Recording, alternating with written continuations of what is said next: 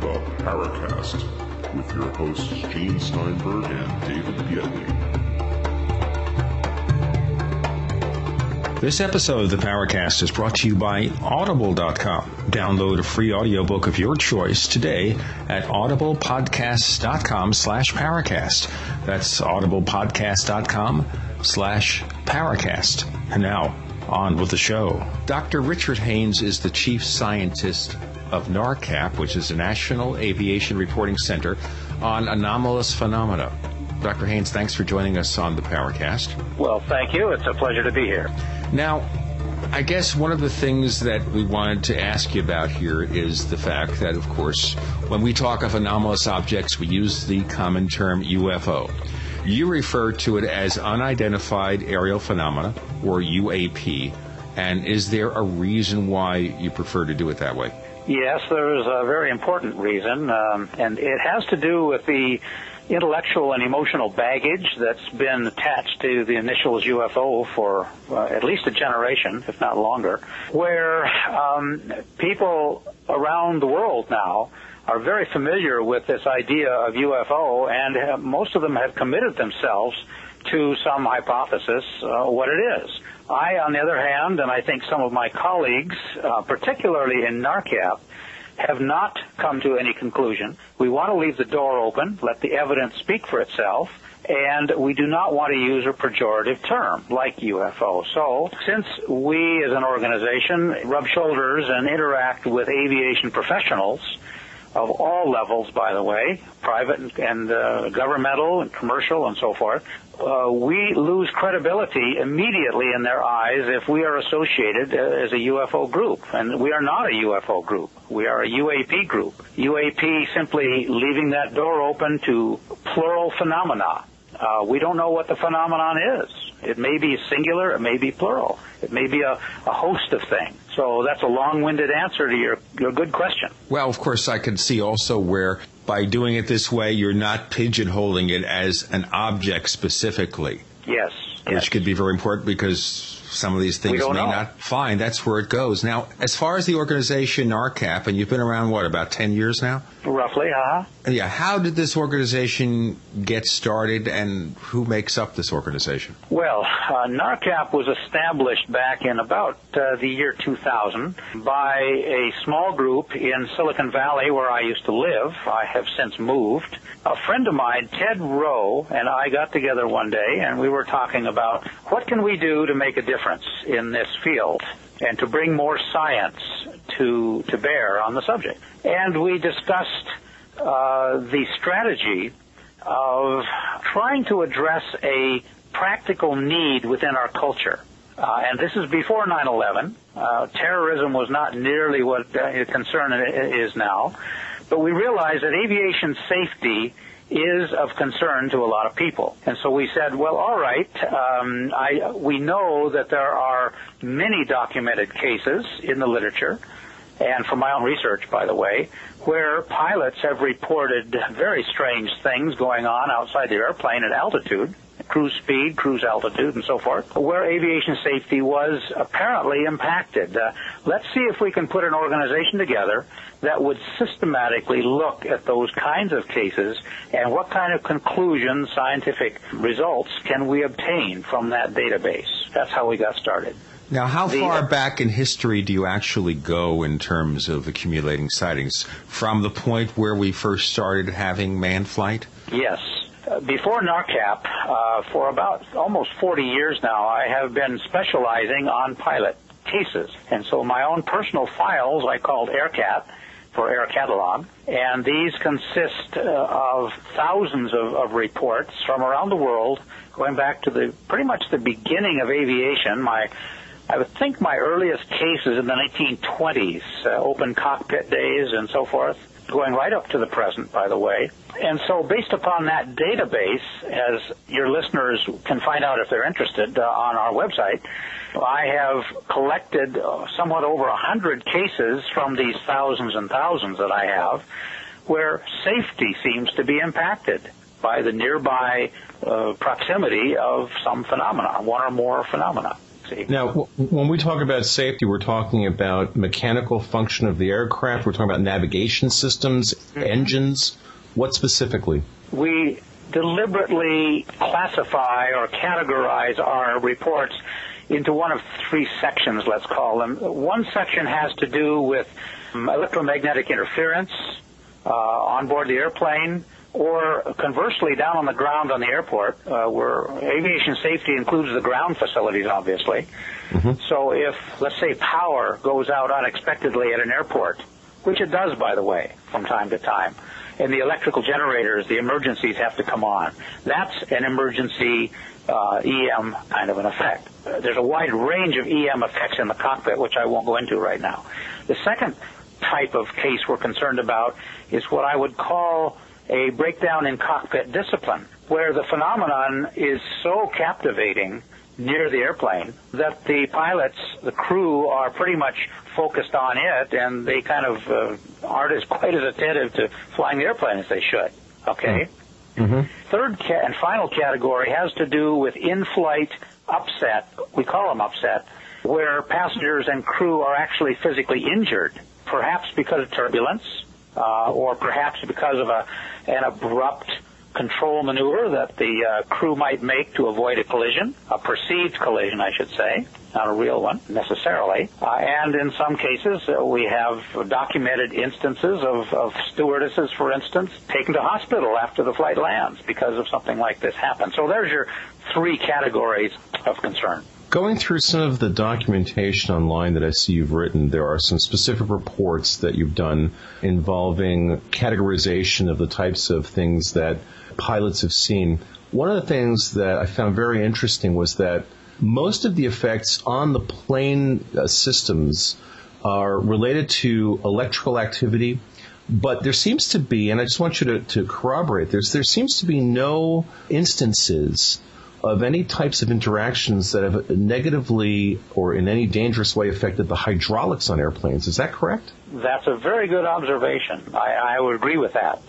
At least cases that we know of. Now, there may be other cases that are not publicized at all, that are buried in maintenance records, which we don't have access to. But you're right, the hydraulic system does not seem to be affected. It seems to be far more in the very high frequencies, in the magnetic domain, that dimension that science tells us is orthogonal or 90 degrees to the electrical domain. So the kinds of problems that airplanes have encountered have really been centered upon things like effects on engines.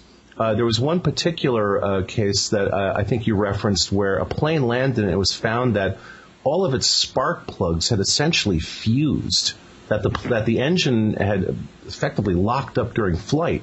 Now, that makes sense in terms of a prop plane. Do we see different types of effects based on the type of propulsion system the plane has? So in terms of, again, the research work you've done, have there been episodes where, for example, a prop plane's engine is seized up and that plane has completely lost the ability to fly and has subsequently crashed? I seem to recall one case, an Air Force propeller plane, I think two-engine, years and years ago, a long, long time ago, that essentially crashed.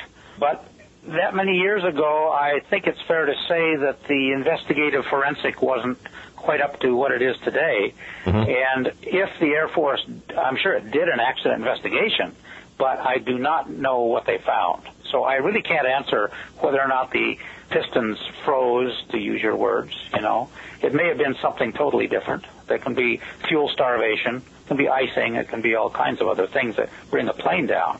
Right. So to say that it froze is, I think it's a little bit jumping to the point, jumping to conclusions. But let me go back to a question you asked earlier, because I didn't fully answer it, having to do with the staffing of NARCAP. Okay? Please. We have an executive advisory board consisting of 6 people, and we then have what's called the National Technical Specialist Team, and these are aviation professionals, a lot of retired pilots, air traffic controllers, meteorologists, and so forth, that provide technical assistance more at a I would say a strategic level, if you will, a long-term planning level. We have another group of approximately 20 folks from around the world that we call international technical specialists, and they represent, each one of them represents a separate country. So we now have about 20 countries. And what do? If an American airplane, a registered airplane, happens to be flying over, let's say, France, or England, or Brazil, or whatever, Australia, and the pilots, the crew, should see something that they report as truly anomalous, then we have a representative in that foreign country that can run some interference for us in the sense of perhaps obtaining meteorological records from the government, applying for radar data if it's available, talking to air traffic controllers, getting newspaper clippings, interviewing other pilots from that country that may have seen it themselves, and so forth. But NARCAP is a U.S. organization. We are only concerned about American airplanes, wherever they might be flying, by the way, around the world, but American registered airplanes. I think that's important. That we're not an international group who are trying to take over the world. We've got plenty on our plate right here. We have a fourth and final group of approximately 35 volunteers who we call research associates. And these are also professionals who have volunteered to spend some of their time in doing research projects for us. And as a chief scientist for this organization, it's my responsibility to direct that program of research. So I would ask for a volunteer, for instance, to do a review. I'll just tell you one that we've done in the past. A review of electronic personal devices, cell phones, by passengers on board airplanes. Okay? There, the concern, of course, is electromagnetic effects radiating from those PDAs, let's call them, personal digital assistants, to the airframe itself. You understand? Mm-hmm. So we've asked our RAs to do quite a wide range of reviews. One of them we've recently published on our website, www.narcap.org, in case anybody's interested. If they will go to the technical reports section there, report number 11 has just been added, written by one of our RAs, who is a pilot. And he did a review of unmanned aerial vehicles. And so he's done a pretty nice review there of the size, shape, flight dynamics, and so forth of that particular class of vehicle.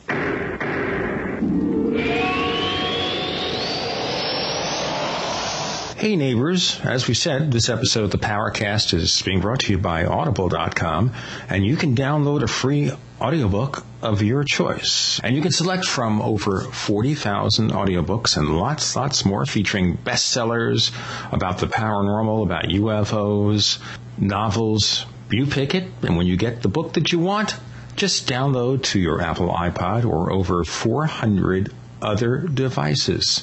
All right? You can download your free audiobook today at audiblepodcast.com/Powercast. That's audiblepodcast.com/Powercast. This offer only good for USA listeners. Hi, this is Bud Hopkins, and you're listening to the Powercast with Gene Steinberg, David Gedney, and I completely, enthusiastically endorse this program. It's an absolutely great program with opportunities to stretch out and talk. We are talking to Dr. Richard Haines. He's chief scientist for NARCAP, the National Aviation Reporting Center for Anomalous Phenomena. We're looking here at this report you just mentioned, which is called A Review of Unmanned Aerial Vehicle Designs and Operational Characteristics. That's the right one, right? Mm-hmm. Okay, yes. Can you maybe summarize for our listeners precisely the focus of this particular paper? Yes. That paper, the motive for preparing that paper was simply to provide our interested friends around the world with information they might be able to use in a practical way when they're out researching cases to eliminate this class of vehicle, which is a man-made but unmanned aerial vehicle that now come in a very wide range of shapes, sizes, flight dynamics, and so forth. We're just trying to chip away at the prosaic explanations that the skeptics come up with and various closed-minded people to try to get to the bottom of this as scientifically as we can. Now, the other question would be, of course, secret weapons development. Obviously, you don't want to get involved in what our secret weapons might be, but you might be facing a situation there where there is a secret unmanned weapon or aircraft that is spotted. So obviously, you would have to separate that from unidentified aerial phenomena. So do you have to contact people in the military to find out, hey, can you let us know if this was maybe could have been one of yours? We'll just wipe it off the picture, wipe it off the research? Yes and no. I think it's not as cut and dried as that. Every case is individual, of course, and requires a different approach from a research point of view. To be very frank, I have not had much cooperation from the military. And I don't want to elaborate much on that, but that's a true statement. I've got to tell you that. So basically then, when you look into something like, for example, the O'Hare case, the report that was done, which actually I'm honored to have been cited in the thanks of, based on some of the photographic research that I had done on some of the images that had come forward from that. Yes, and we appreciate that input very much, David. Well, anything that I can do, Dr. Haines, to assist in a serious matter, in terms of serious research.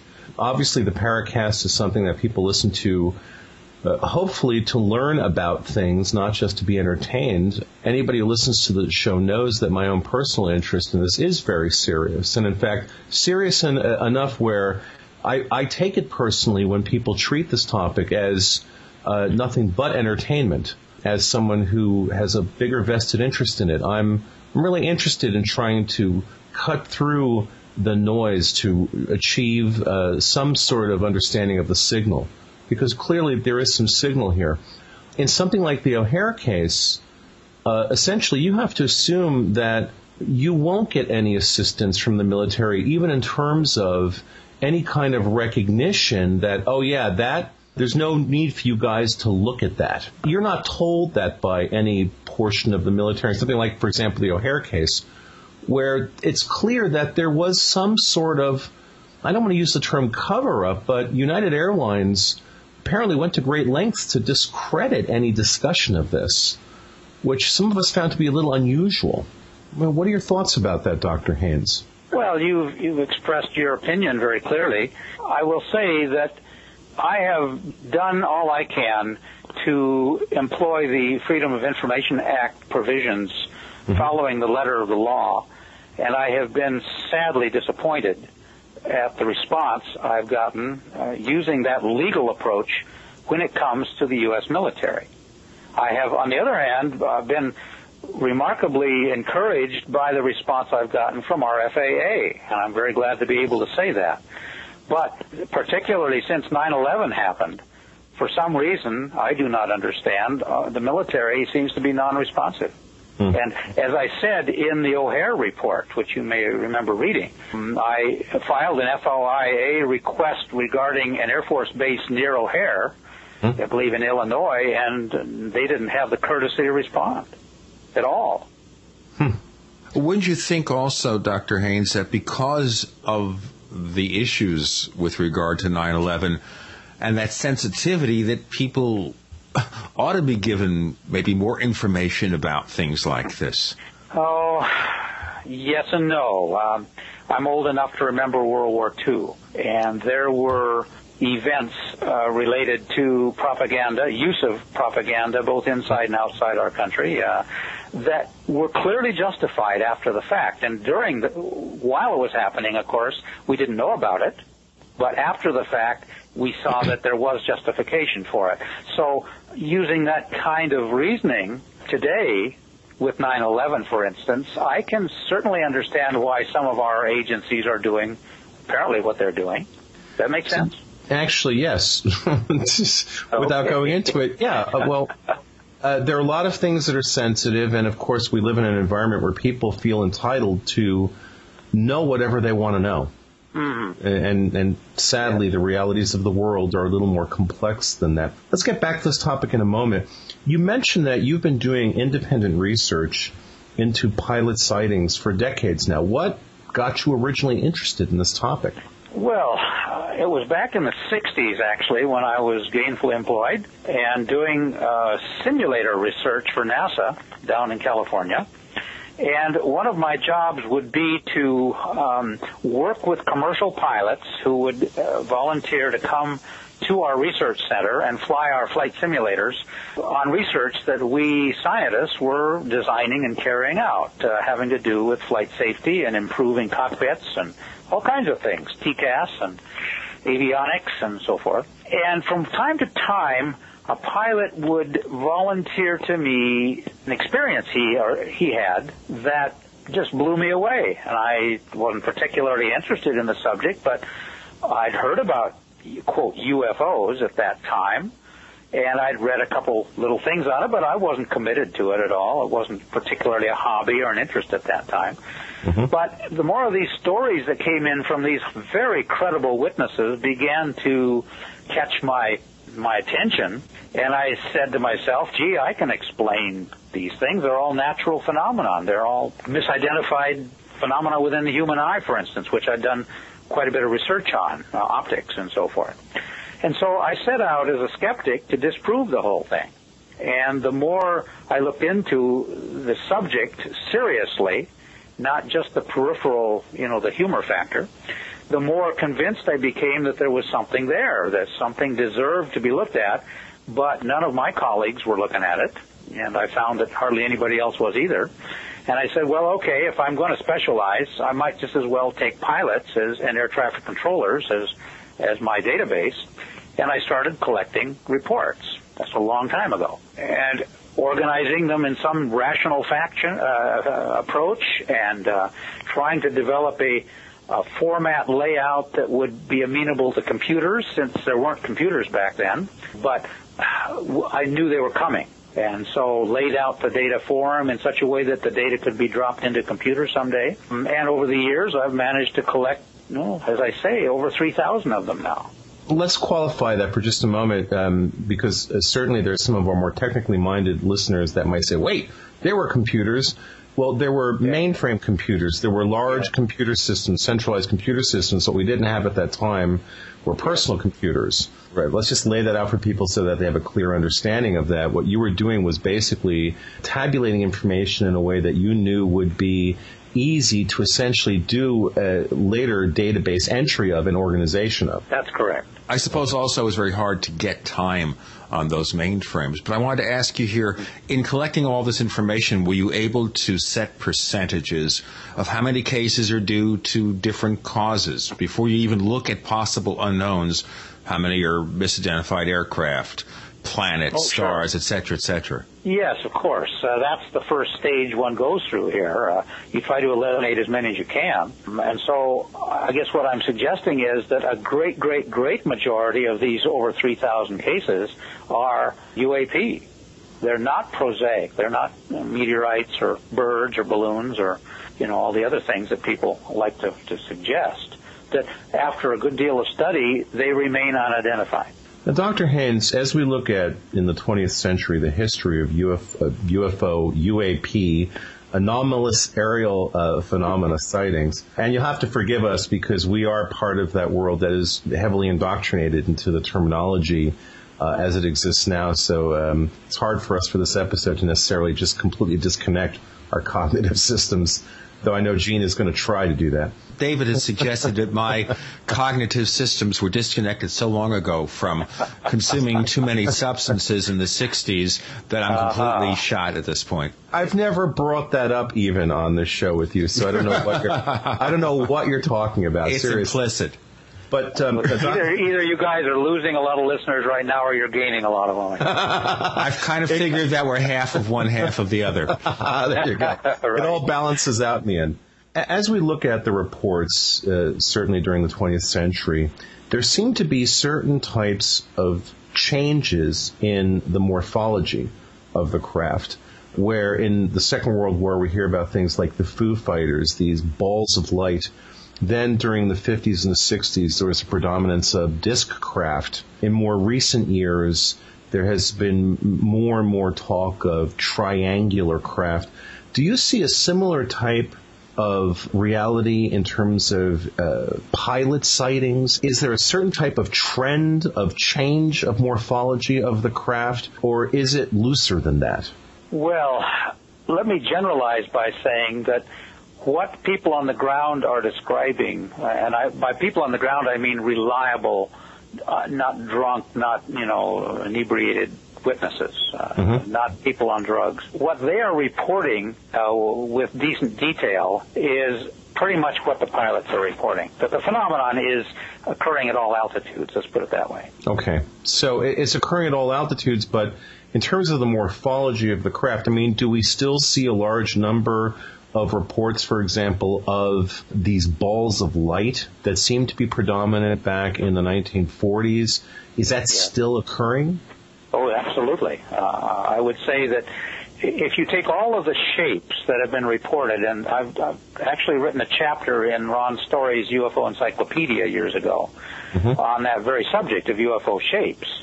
If you take a listing of all those shape names, the name that comes to be the most consistent over the 50, 60, 70 years now is a sphere, a ball.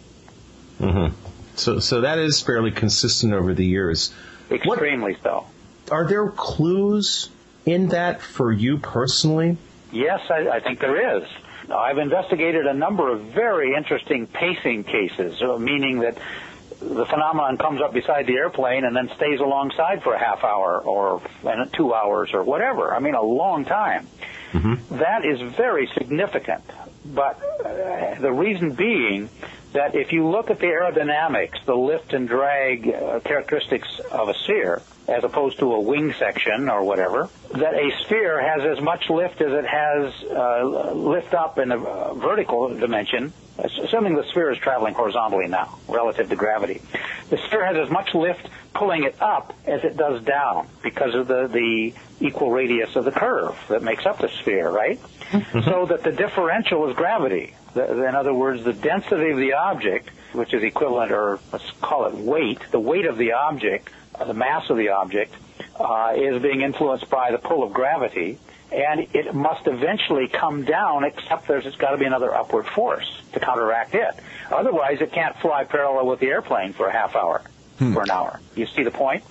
So spheres turn out to be a very important data point here. It would also, from what you're saying, present more of an obstacle to keeping it aloft, and maybe it's not the best shape for aircraft.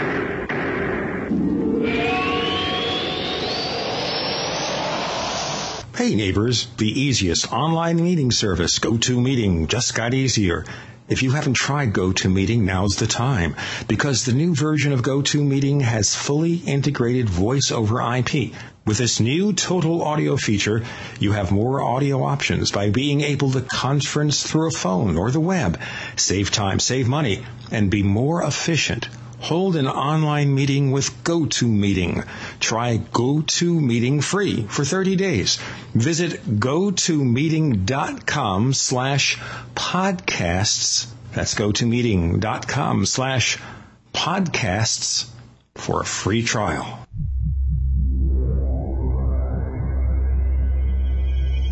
You've entered another dimension. You've entered the Paracast.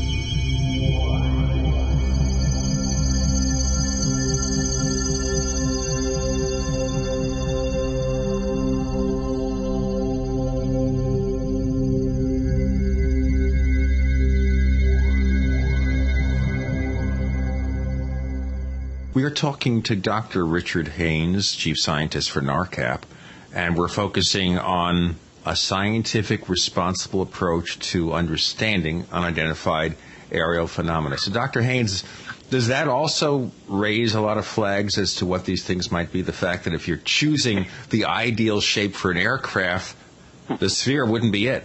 Given our state of understanding of physics, aerophysics, and so forth, I would have to agree with that statement. It's a high drag, has a lot of funnel area and so forth.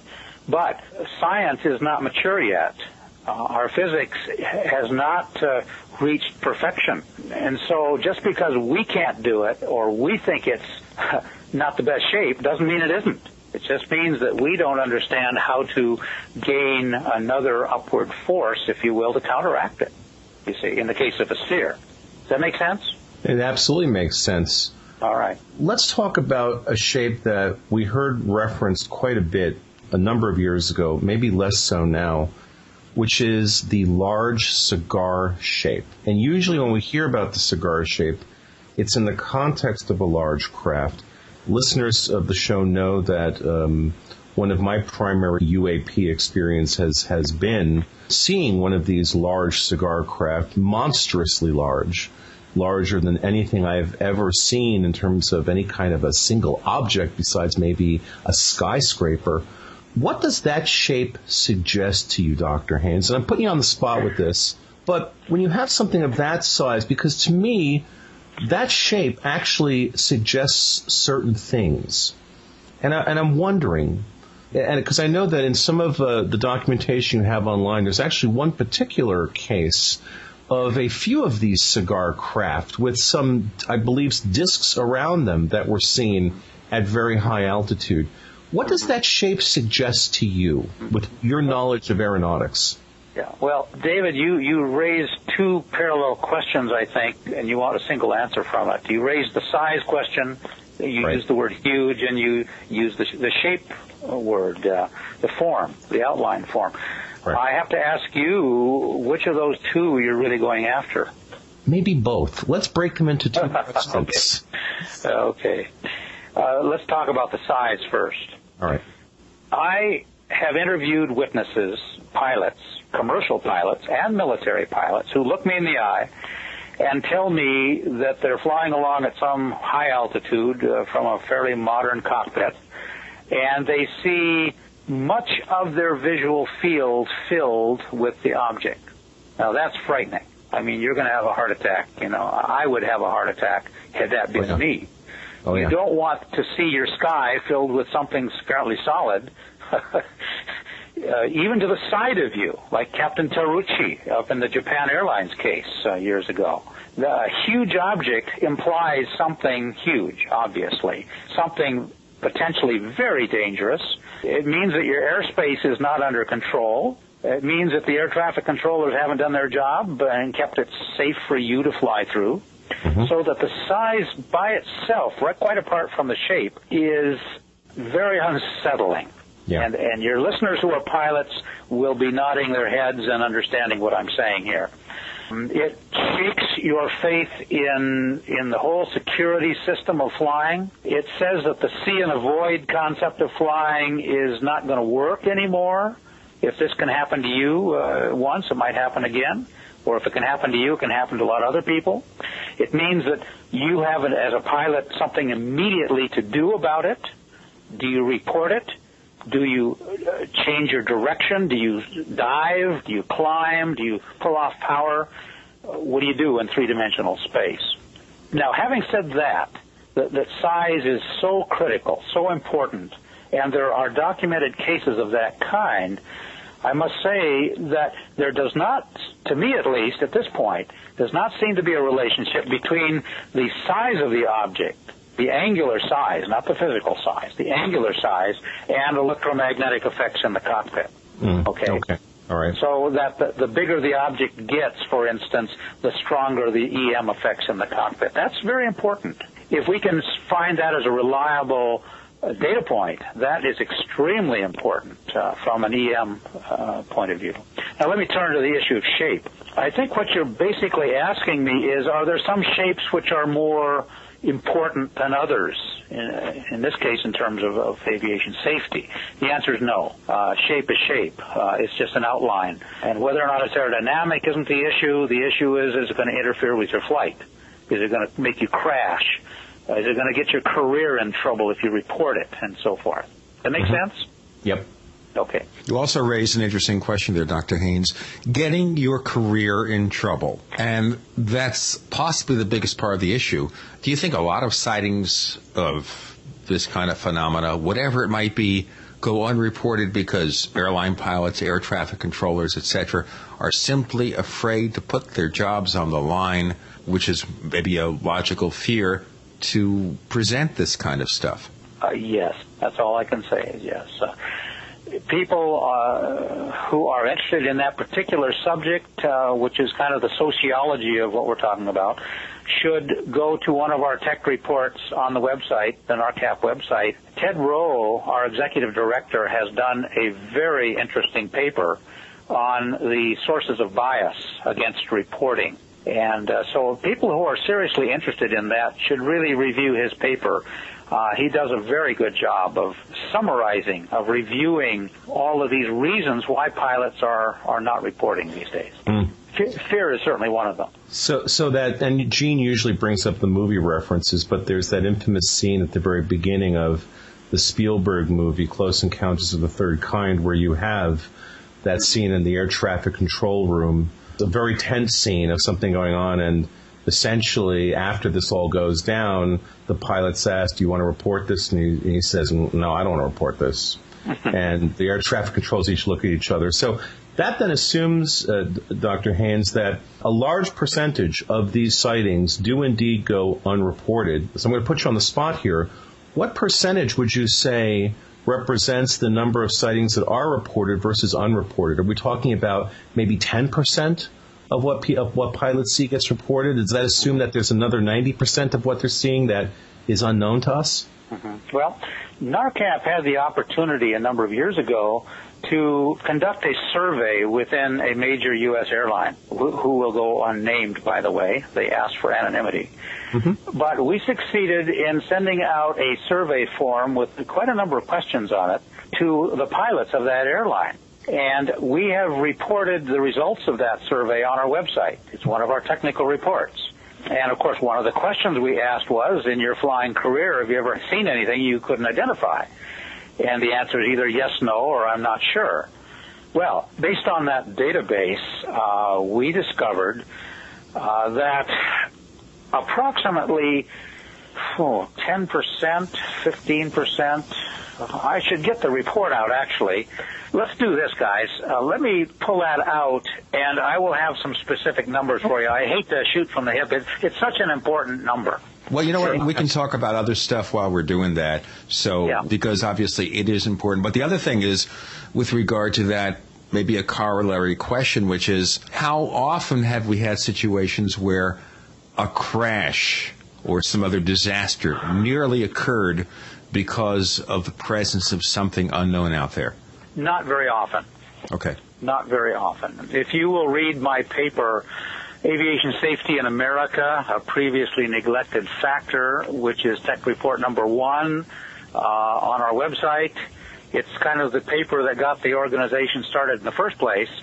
You will find in that paper, I believe there are 2 or 3 documented crashes, but not very many. And I summarize in that paper that NARCAP's position is that there is not a direct threat to aviation safety because of the high degree of maneuverability of the phenomenon. And people need to think about the implications of that, because that's quite interesting speculation, you know. You know, when we look at stuff like this, you also wonder about the current state of the airline industry. And I think part of it is because airline pilots don't necessarily get as much money as they used to. And we think, of course, as, what's his name, Captain Sullenberger, this gentleman who was pilot of this craft in New York City, lands in the Hudson River. Right. And the plane is apparently struck by birds, I gather, is what the phenomenon was. And Captain Sullenberger, of course, is Central Casting's perfect airline pilot, the former military pilot who goes into civilian aviation. And this is the best kind of pilot. This is the journeyman pilot who you rely on every day for safety in the air. Are we still getting people like that? Do we still have Captain Sullenbergers signing up to work with these airlines to keep the level of airline safety at a high level? Yes, I really believe we are. I think we're very fortunate. I think that the training programs that are being given today are tops in the world. The flight simulation capability is so realistic that you swear you're in the real cockpit when you're in a simulator, and so forth. By the way, I just pulled out this report on pilot survey results. If you're interested in going back to that a minute. I'll tell you what, this is the kind of show it is. We can vary all over the pace. Go right back to it, please. Okay, before it falls off the radar here. We had 40 respondents who were captains, okay, in our survey. We learned that of the 16 pilots who said they had seen something they couldn't identify, only 4 of them reported it to their appropriate authorities, all right? Well, so there's a data point for you. 25%. About 25% reported it, yes. And those are pretty, I would say, that's not conjecture, that's actual survey data. Okay. So the sample size was 40 captains. Well, let's see here. The sample size was about 300 pilots. It was a smaller airline. About 300 pilots, okay. We got a 23.5% return on our survey, which is quite remarkable. 70 of these pilots completed our survey and returned it to us, 23%. And I think that indicates really a high degree of interest in the subject. They were really willing to help us. But more importantly, the management was willing to go along with this. We'd appealed to what I would call a more major, one of the largest airlines in the country, and they wouldn't cooperate with us. If you had guaranteed them anonymity, why did you think, what would you guess? Adverse publicity. But if you've guaranteed anonymity? I don't know. That's a good question. Maybe they didn't believe us that we could do it or would do it.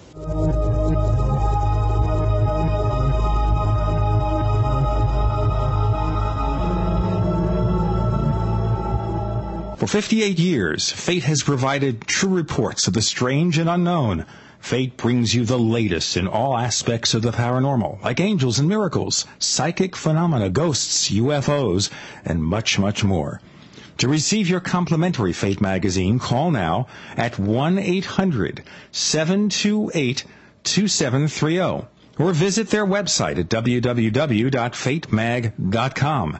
That's 1-800-728-2730 or www.fatemag.com. What are you waiting for? Your fate awaits.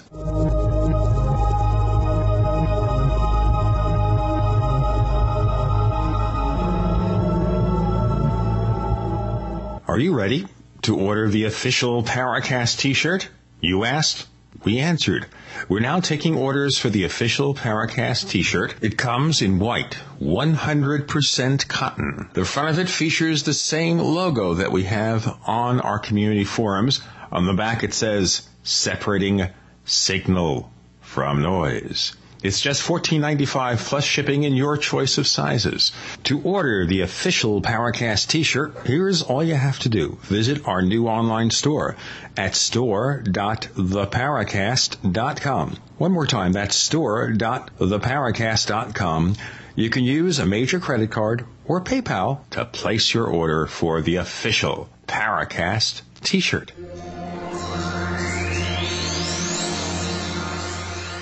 You're in the Paracast with Gene Steinberg and David Biedney. You never know what's going to happen next. We have Dr. Richard Haines, Chief Scientist for NARCAP, joining us this week on the Paracast. Now, we're focusing on some very serious issues, of course, airliner encounters with unidentified aerial phenomena. Now, what about civilian private aviation in the sense of not airline pilots, airlines, but just people who have the Cessna they take out for the weekend? What about it? Do you find a fairly decent percentage of cases from them? Well, it depends on what you mean by fairly decent. Yes, there certainly are occurring. Let me just summarize those statistics. They're not in front of me right now, so these are estimates from my AirCat database. But up until about the 1970s, the end of Blue Book, Project Blue Book in 1969, the great majority of cases that I had in my database were military. And the reason being that the military, let them out. We heard about them. So that they comprise maybe 60 or 70% of all total. After 1970, when the military essentially washed its hands of this whole subject and so forth, then the proportions jumped to commercial. That there's far more commercial cases coming in, relatively speaking now, proportionally. But over that whole period of time, from about the 1930s on, there's been a fairly constant proportion of private pilots. But I've not been able to, what we call, normalize the database against the number of pilots flying. Then that's what you have to do. These numbers are almost meaningless until you can normalize them in some way. You see what I'm saying? Does that make sense? Basically, unless you know what the overall percentage is, yes. Right, then you can't really know. It's hard to plot activity if you don't know what the full size of your set is. That's exactly right. It sounds like you had some statistics or something. No, actually, but I have a real interest in physics and engineering, which will lead me to the next question, Dr. Haines. So, speaking of physics, I want to lead this into my next question, which is, it's going to be a little maybe geeky for some of our listeners, but I'm personally always interested in understanding physical effects of things. So, if you're in a boat and another boat crosses your path, let's say you're in a small boat, large ship crosses your path. The weight that large ship leaves in the water behind it is going to have an effect on the stability of your boat when you then encounter that wake if you pass through it. I'm assuming with things like aircraft, certainly with jets, the issue of a wake is very important. If you're in an airplane, I'm guessing you don't want to go right into the wake that another aircraft leaves. That would then create turbulence. Is that a reasonable assumption?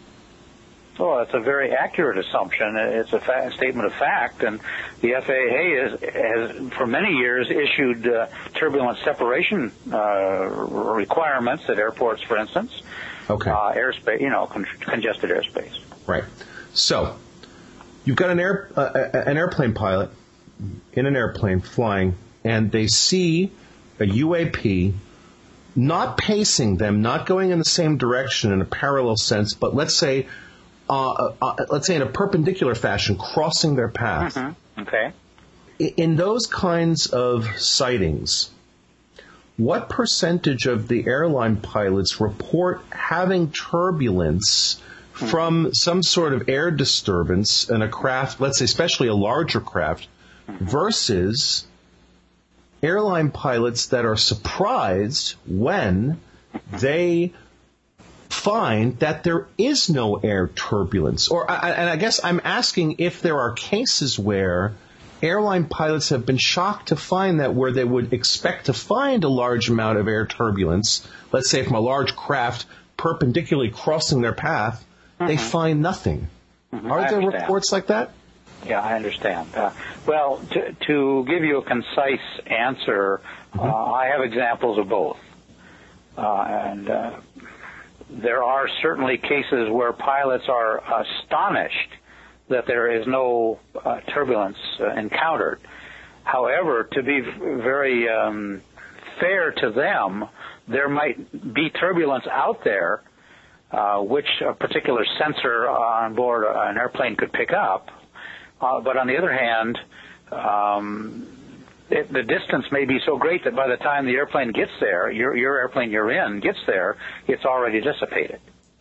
So distance to the phenomenon is really kind of the key issue here. Right. And that also, I would imagine, would then color their perception of scale. Absolutely, yes. If we're looking at a phenomenon, we don't know what it is. We have no size reference. Right. Except in one situation, and these are very important cases, where the phenomenon is seen against the ground background. And I've argued that one of the real values of having pilots as reporters is they can maneuver their airplanes. And they can, in some cases, fly above the phenomenon and get it imaged against the ground background, which then puts an absolute distance on it, right? Right. The object can be no further away than the ground is by calculation and so forth, 10,000 feet or 30,000 feet or whatever. And once we know that, then we're really in a position to do some good calculations on its absolute size. Mm-hmm. What percentage of pilot sightings have corroborating radar data associated with them? Oh boy, that's a loaded question. You're going to, depending on who you talk to, you'll hear estimates all over the map. I'd say my estimate on the range, I can't give you a single number. Sure. But it would range anywhere from 2% to probably 60%. That's sorry to be that range. vague. Well, of course it is. You didn't specify ground radar versus cockpit aircraft-borne radar, you see. Ground radar. Ground radar. Ground radar. Mm-hmm. Well, the Air Force looked at that, of course, in some cursory fashion back in the 60s for Project Blue Book and Project Grudge and Project Sign. But radar really wasn't that well established, if you will. It was there, and the DEW line is based upon it, for instance. You know what the DEW line is? No. Distant early warning. Back in the missile defense days, Cold War days, the DEW line was established across Canada and parts of Alaska to detect incoming aircraft from you-know-where, behind the Iron Curtain. Well, I remember Major Donald Kehoe referenced that in some of his books. Yes, of course. Well, it was largely based upon radar, crude as it was at that time.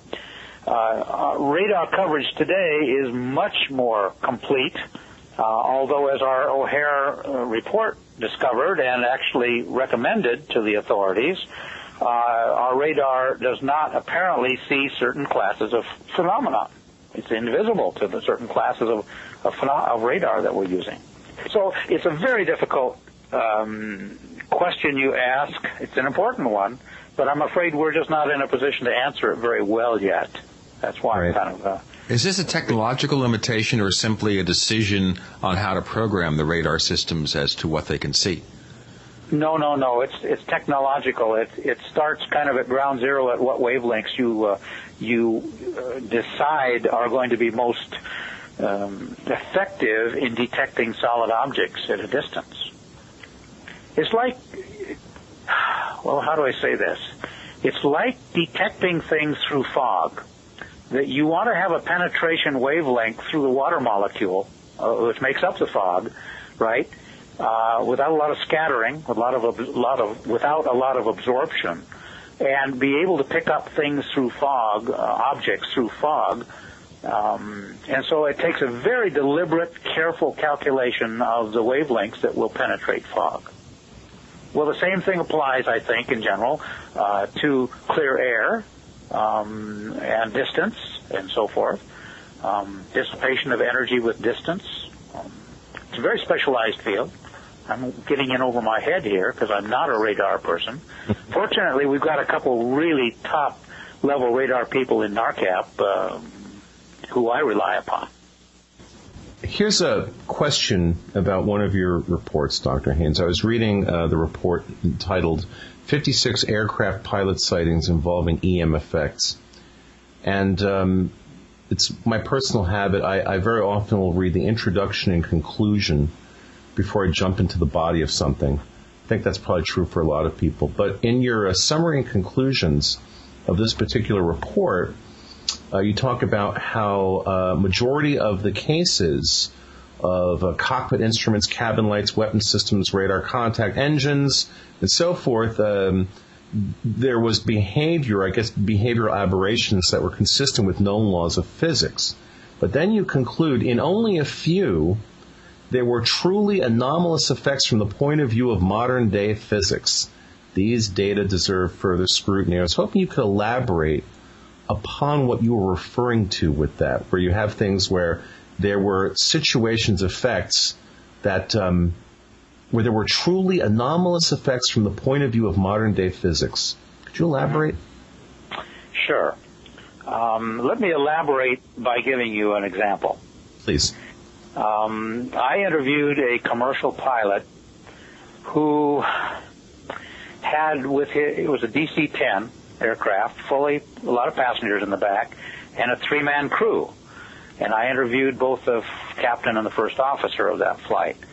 And they've told me, that the gyro system malfunctioned in a way that it wasn't a precession. And some of your listeners will understand that. Gyros are based upon an inertial system, not a geomagnetic kind of an effect, right? He told me that the gyro system was, when the object was nearby, whatever the phenomenon was, I call it an object, when it was very near the airplane, the gyro system really malfunctioned in a very serious way. And that after the phenomenon left, the gyro system started functioning normally again. Well, to me, that's pretty anomalous. And if you know of somebody out there that can explain that, by golly, I'd love to talk with them. That was anomalous. That electromagnetics is one thing. If you take a point source of some radiating source of energy, and you look at how strong the field strength is at a distance from it, the effect at a distance falls off as the inverse square of the distance, okay? If it's a magnetic point source, then the magnetic field strength falls off as, I believe, the inverse cube of the distance. Well, those are pretty well-established physical principles, well-understood principles, been established for a long, long time. In this case of the gyro compass, on the other hand, there's something else going on. That's not in the electromagnetic domain. That's in the inertial domain. Does that make sense? I'm understanding what you're saying. Okay. But actually, when you understand that, what it tells you doesn't make sense. Well, that's what makes it anomalous. Exactly. Well, we're going to have a physics lesson on the show. Listen, Dr. Haines, we're going to do a quick break from hour 1 to hour 2, and maybe this would be a good time for you to tell our listeners where they can get more information about NARCAP. You've got some wonderful reports on your site, and while we've been talking, I've been scanning through the ones I haven't read yet. I know David's probably read every single one of them because he's the kind of person who does that. So where do we find more information about all the work that you've done over the years? Okay. Well, I would start with NARCAP, www.narcap.org. And it's a pretty clear website in terms of navigating it and so forth. But then I would I've written some books that are available on Amazon.com and other places. They're out of print, by and large. One of them is entitled Project Delta, and it is a systematic look at past cases where the reporters have seen 2 or more objects at the same time and place. Okay, it's kind of easy to find cases where a single object is there or a single phenomenon. But what I was interested in, what can we learn from multiple objects at the same time? So that's Project Delta. I believe that was published in 1994, approximately. Project Delta. Another book that I wrote way back is called Melbourne Episode, and it is the first half of the book is a accident investigation about a young man who disappeared out of Melbourne, Australia, 1976, and has never been found. No remains have been found of him ever. And so the first half of the book is an accident investigation where I pretty thoroughly researched the last day of his life, everything leading up to the disappearance. The second half of this book, Melbourne Episode, is fiction. And it takes the readers through 4 hypothetical explanations of what might have happened to him, all of which are consistent with the data of what we know happened to him. And since we don't know what happened to him, I simply say to the reader, the ending is up to you. You choose which chapter you like the best and leave it at that. And I've got some other books, but I think that's probably a good start. Very good, and we'll have more of Dr. Richard Haines on the other side of the Powercast.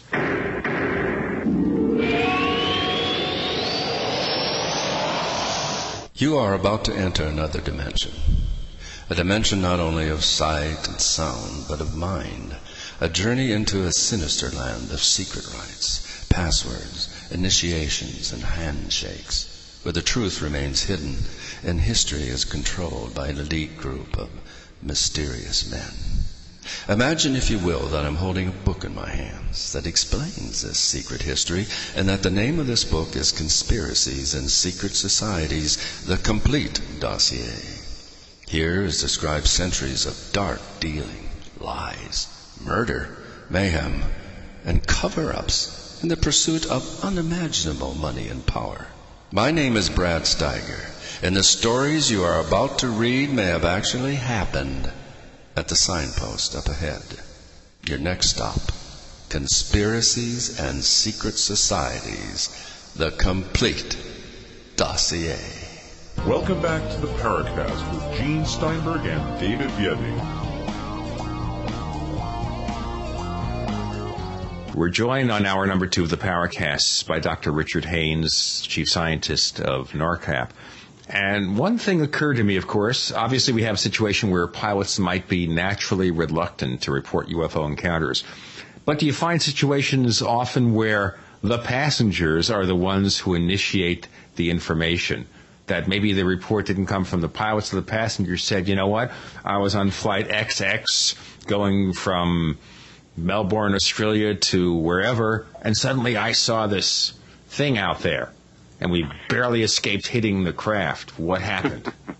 Yes, so we certainly do get cases like that. However, NARCAP is focused towards the aviation world, the aviation community, and we would much rather, of course, get reports from the aircrew for lots of reasons. But we're certainly interested in passenger corroborative evidence. When a passenger does that, they don't know where they are. You know, they say, "Oh, now we're into our flight from JFK to Chicago." Well, so what? We'd have to do an extensive flight reconstruction to put them over Ohio or somewhere. You see the point? So the level of useful information from the passengers is pretty low. So let's get back to the pilot stuff. Here's a question that I thought about just in the last segment as we were talking. So you've got airplanes that essentially have different types of malfunctions at a certain proximity to these UAPs. Is in the research that you've done, Dr. Haines, do the pilots convey to you that they feel that the malfunctioning of their craft was an accidental result of proximity, or have you ever had a situation where a pilot conveys to you that they felt that the object purposefully got near them to give them problems in the air? Do you see what I'm saying? Oh, boy. Well, that would be asking the pilot to draw conclusions that they're just not qualified to make. No, I've never had a pilot jump to that level of conclusion, and I wouldn't expect them to either. They're pretty level-headed people. They make, really high-level decisions, life and death decisions, sometimes in marginal information situations, and I highly respect them. Mm-hmm. So no, I really wouldn't say that was the case. The reason I'm asking is I'm thinking about the specific case in 1976 with the Iranian military jet fighter. Yes. That went after this object, mm-hmm. and basically had its navigation systems disconnected, had its, if I'm not wrong, had its weapon systems disengaged. I mean, that's my understanding from that report. That's what happened. Right. Have you encountered any other reports that mirror that in your research? If I do, they are very deeply buried because there are not very many of them. Okay. I'm having trouble remembering anything like that. That was almost unique. Yeah. I think my personal current view is that the phenomenon is it doesn't care whether it's perceived or not, and that it's almost deliberate in its exposure. Otherwise, why is it seen at all? If it has a cloaking capability, why doesn't it use it all the time? It's as if it's a natural phenomenon, doesn't care. See, natural phenomenon like ball lightning don't have motives. At least I don't think they have motives. That's my own bias. And if they don't have motives, they're not human-like. They're not anthropomorphic in that sense.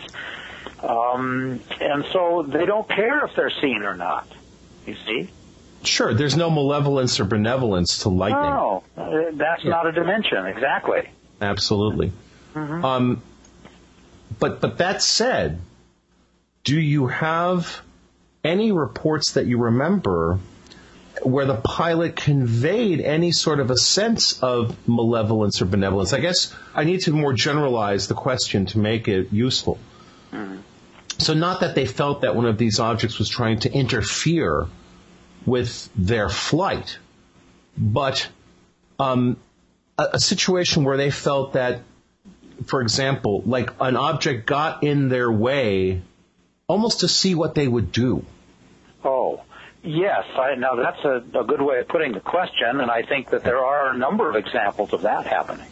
Can you give us some examples of that? Okay, I think what we're really talking about here is a matter of communications, and at a deeper level, the possibility of intelligence being associated with the phenomenon. And to me, that's a key issue.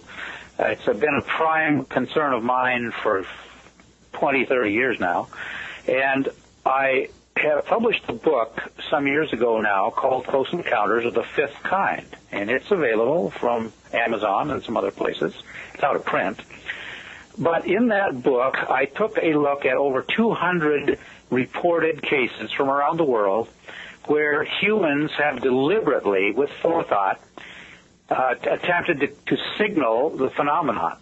And in all of those 200 and some cases, the phenomenon signaled back, much to the surprise of the witnesses. I don't want to go into a lot of details, but it was an eye-opener for me. First of all, I didn't expect to find very many cases like that.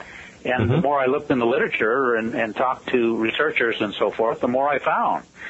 And some of these are spectacular events where humans are acting. I have a whole chapter devoted to friendly human behavior. Like, for instance, flashing a flashlight at night up into the night sky at a light or something up there, or waving your hand during the daytime. Those are friendly responses. And so the whole chapter deals with friendly responses and what kind of reply did they get back from the phenomenon. The next chapter is angry, aggressive human responses, and what kind of responses did they get back? Well, and then so forth. There are other categories as well. What I discovered is very interesting and provocative evidence that leads me to suggest that there is an intelligent quotient behind the phenomenon, that they are in some cases able or willing to reply in some coded fashion, for instance, like repeating Morse. A number of cases where guys know Morse code with their flashlight and send signals out and get the same signals back.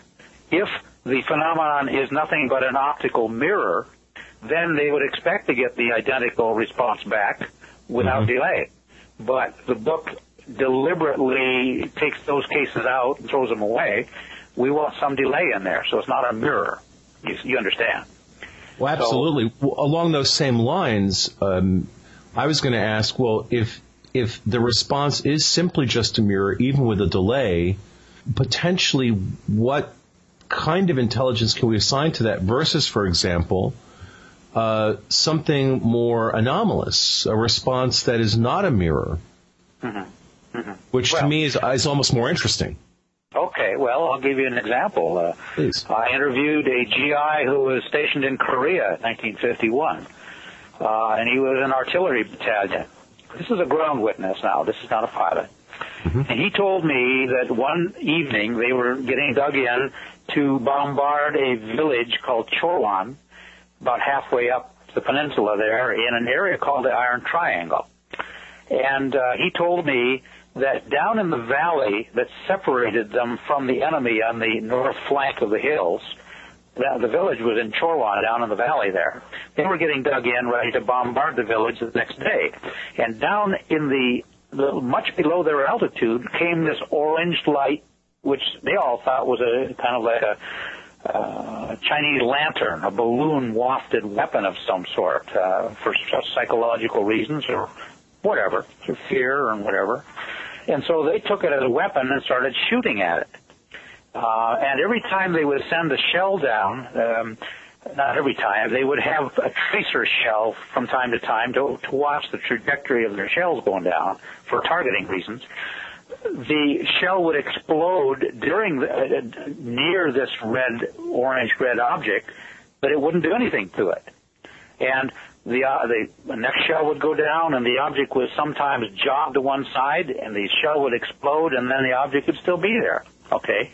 Well, after some time of doing this, he said to me, the object started coming up right towards us, our gun emplacement. We had like 75, 100 guys right there. And so he got permission from his company commander, Lieutenant Evans was his name, to fire his M1 rifle with an armor-piercing round in it right at this metallic-appearing disc which was hovering over the emplacement of them and their guns, howitzers, basically. Big guns. He said, big guns. Yeah, big guns. And he told me that he fired this round and he heard his bullet ricochet off the surface of the object, and that the instant the bullet struck the surface and he heard the ricochet, the brightness and color changed, first of all. The second thing happened was that a low throbbing vibration sound came out of it. He reminded him of like a diesel locomotive engine, okay? He said the third thing that happened was that the object started to zigzag and change its position very radically, as if trying to hit me now sort of thing, okay? The fourth thing that happened was a beam of light, he said, came out the bottom of it and swept over the ground like a laser beam. And he told me that he was caught in that beam several times, his bare skin, and he said it felt like an electric shock. It was a kind of tingling sensation.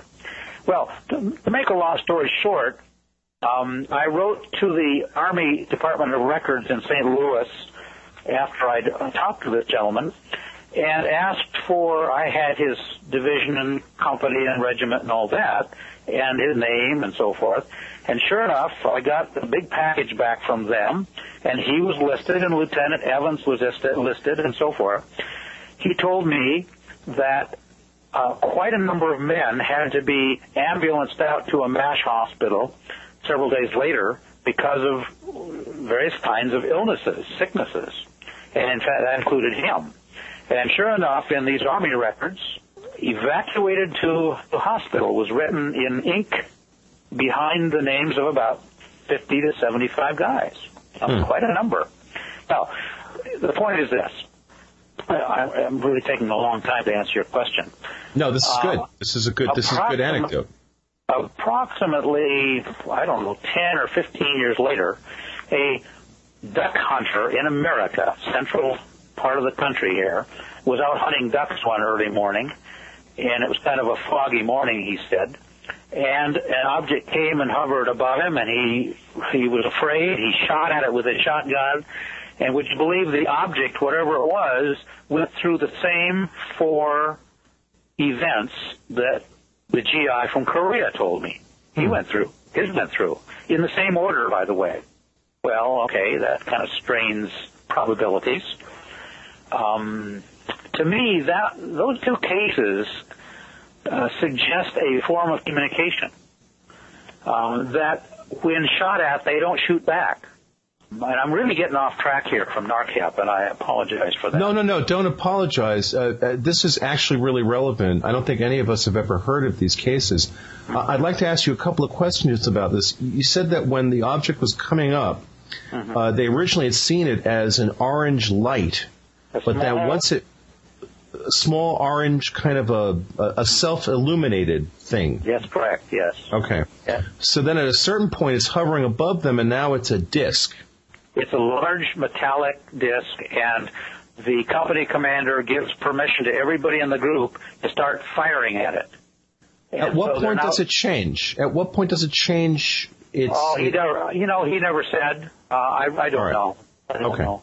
But he did tell me that they're firing off these big weapons, this thing now, after it changed color and brightness. It went from an orange-red to a intense blue-white.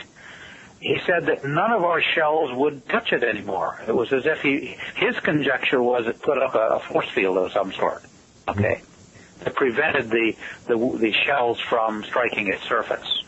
That's his conjecture. We don't know, of course.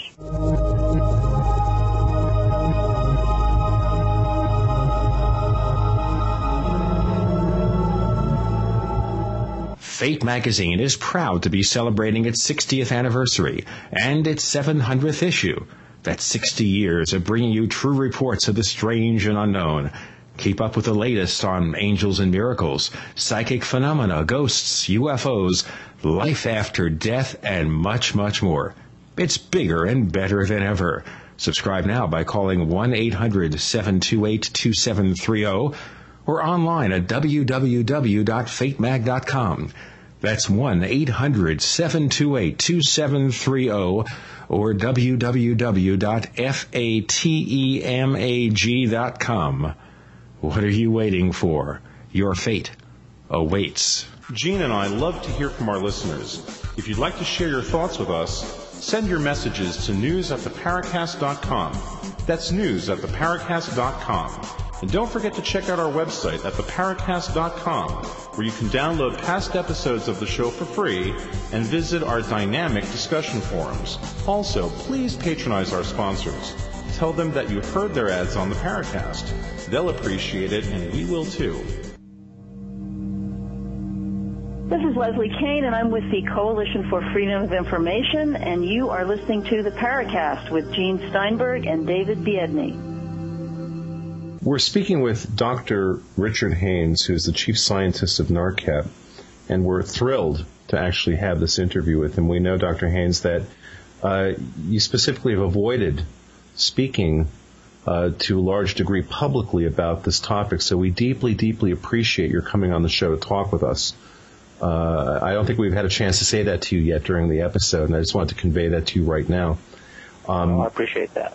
It's no problem that we're getting a little bit off topic. Hopefully you don't mind, because this mystery is so deep that any clues seem to potentially be useful. So what you just conveyed to us, which these two episodes were separated by quite a number of years. Mm-hmm. Yes. And yet there are these specific similarities that, like you said, would indicate some form of communication potentially. Obviously, we don't know. So this is all still a mystery. Let's go back to pilot related sightings for a moment. In tabulating and arranging all of this data, should we assume that you've done some sort of trend analysis of this to see if there are any kind of trends that emerge that are definable? I know that on the reports that you have online, that you typically sort of break them up into specific periods. So that there were 3 reports that I had found. One, selected sightings from aircraft from 73 to 78. Another one was from 42 to 52. And then there was the one report that I was really fascinated by, the 56 aircraft pilot sightings involving EM effects. That seemed to be over a fairly sort of a longer period. In those time frames, in the research, the analysis work you did of this data, did you find anything that pointed to definable trends of any sort in these sightings? No, I honestly saying I can't think of any.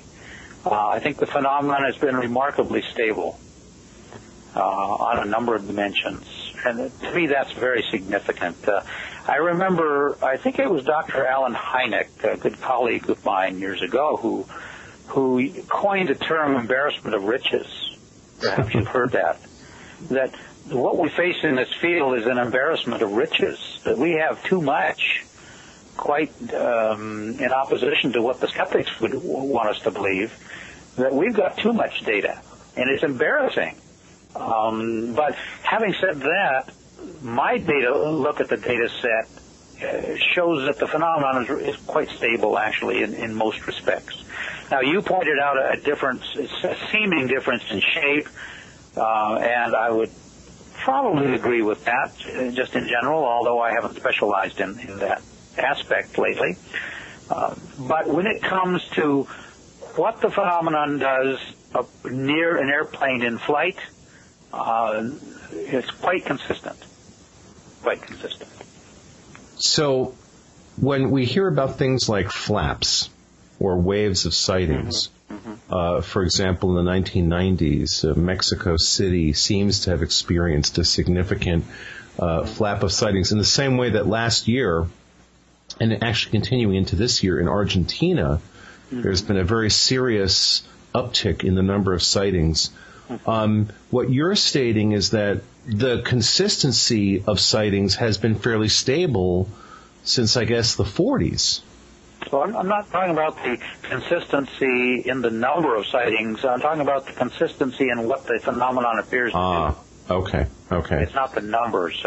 I see. Let me just summarize briefly from my AirCat data, this larger database, which is worldwide, that it looks, statistically speaking at least, that July is the highest month of frequency of sighting. In other words, if you wanted to optimize the chance of seeing one, July would be the month to go out and look, okay? Now that is very interesting because that's a statistic which seems to be holding for both the north continent, above the equator and below the equator. In other words, one's in the summer and one's in the winter.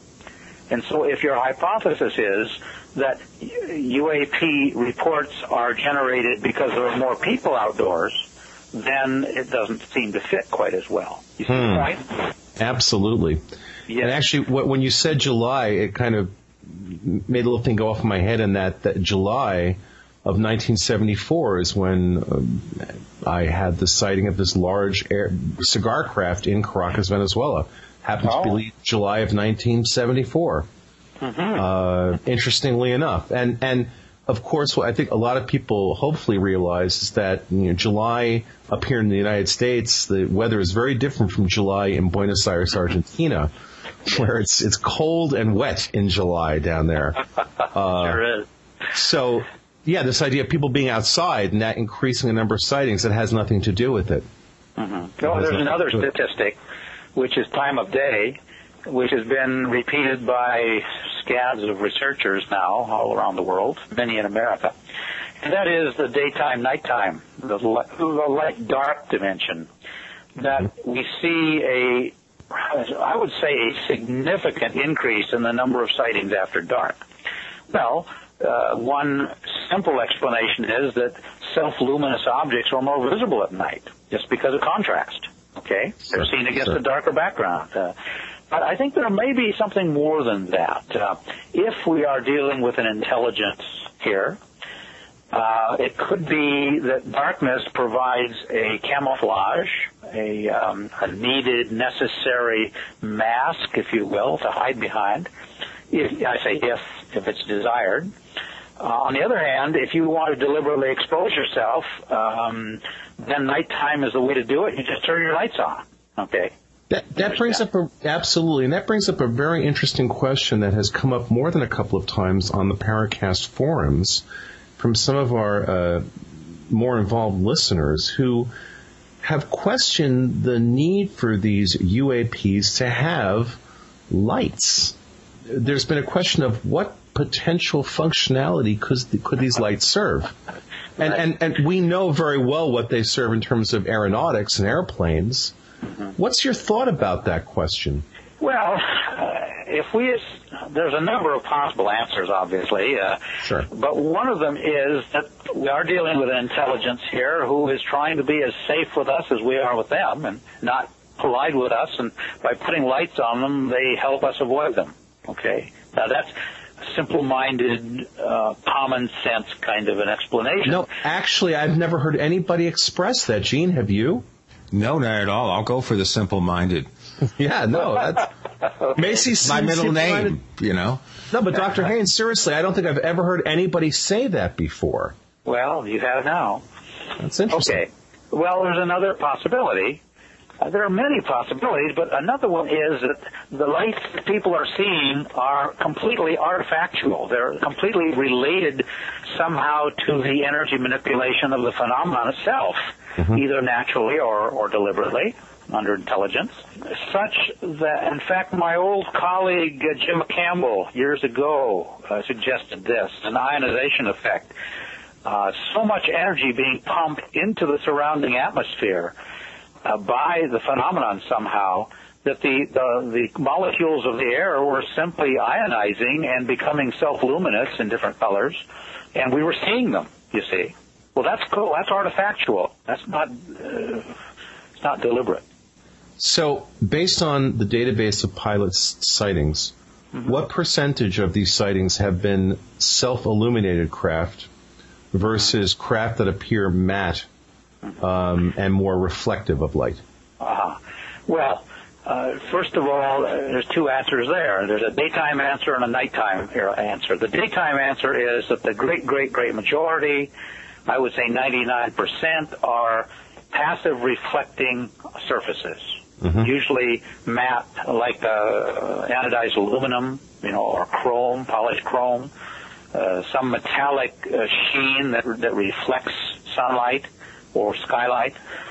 And only like 1% that I can think of are the daylight cases also emitting some sort of high-powered light that you see against the sky background, the bright sky background. The nighttime cases, on the other hand, are, I would say, 90 to 95% self-illuminating. And only in a few cases are they seen by silhouette against some brighter background, or the moon, for instance.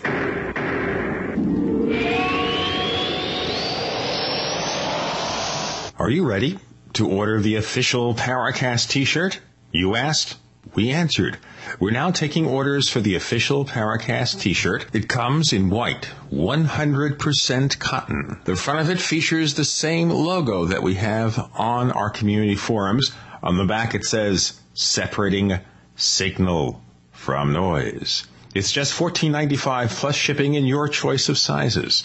To order the official Paracast t-shirt, here's all you have to do. Visit our new online store at store.theparacast.com. One more time, that's store.theparacast.com. You can use a major credit card or PayPal to place your order for the official Paracast t-shirt.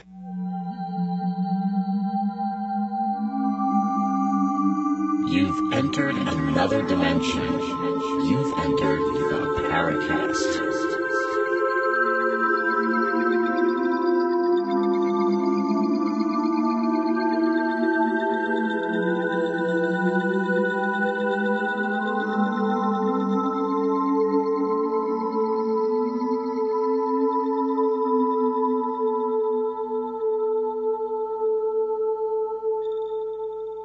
We're talking to Dr. Richard Haines, Chief Scientist at NARCAP. And the first question that comes to mind is, would we see those lights in the daytime if it was dark?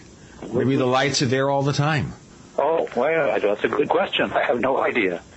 That's a $64 question. Yeah, well, but see, actually there was something what Dr. Haines said that just struck me in that if you have a vast majority, and when we say lights and self-illuminating, we have to differentiate between some sort of a soft glow covering something versus things like very specific shape arrays of lighted segments on a craft. Those are two very different things in a strange way. I know that, for example, in the cigar sighting I had in Caracas, the cigar craft itself was very dark. And this happened while it was still light out. It was about 6 o'clock in the evening, but it was a July evening. It was still light outside. The craft itself, very dark, very matte, but then a hatch or some opening underneath of it opened up, out of which spilled a tremendous amount of extremely bright white light. So those are two different things. Those are basically, you have what appears to be a matte object, which then has some sort of an aperture open that then emits light. But what you said before, Dr. Haines, was very interesting in that if indeed we were talking about some sort of ionization of air, that being part of, let's say, a propulsion system, you would then expect to see that effect regardless of whether it was day or night.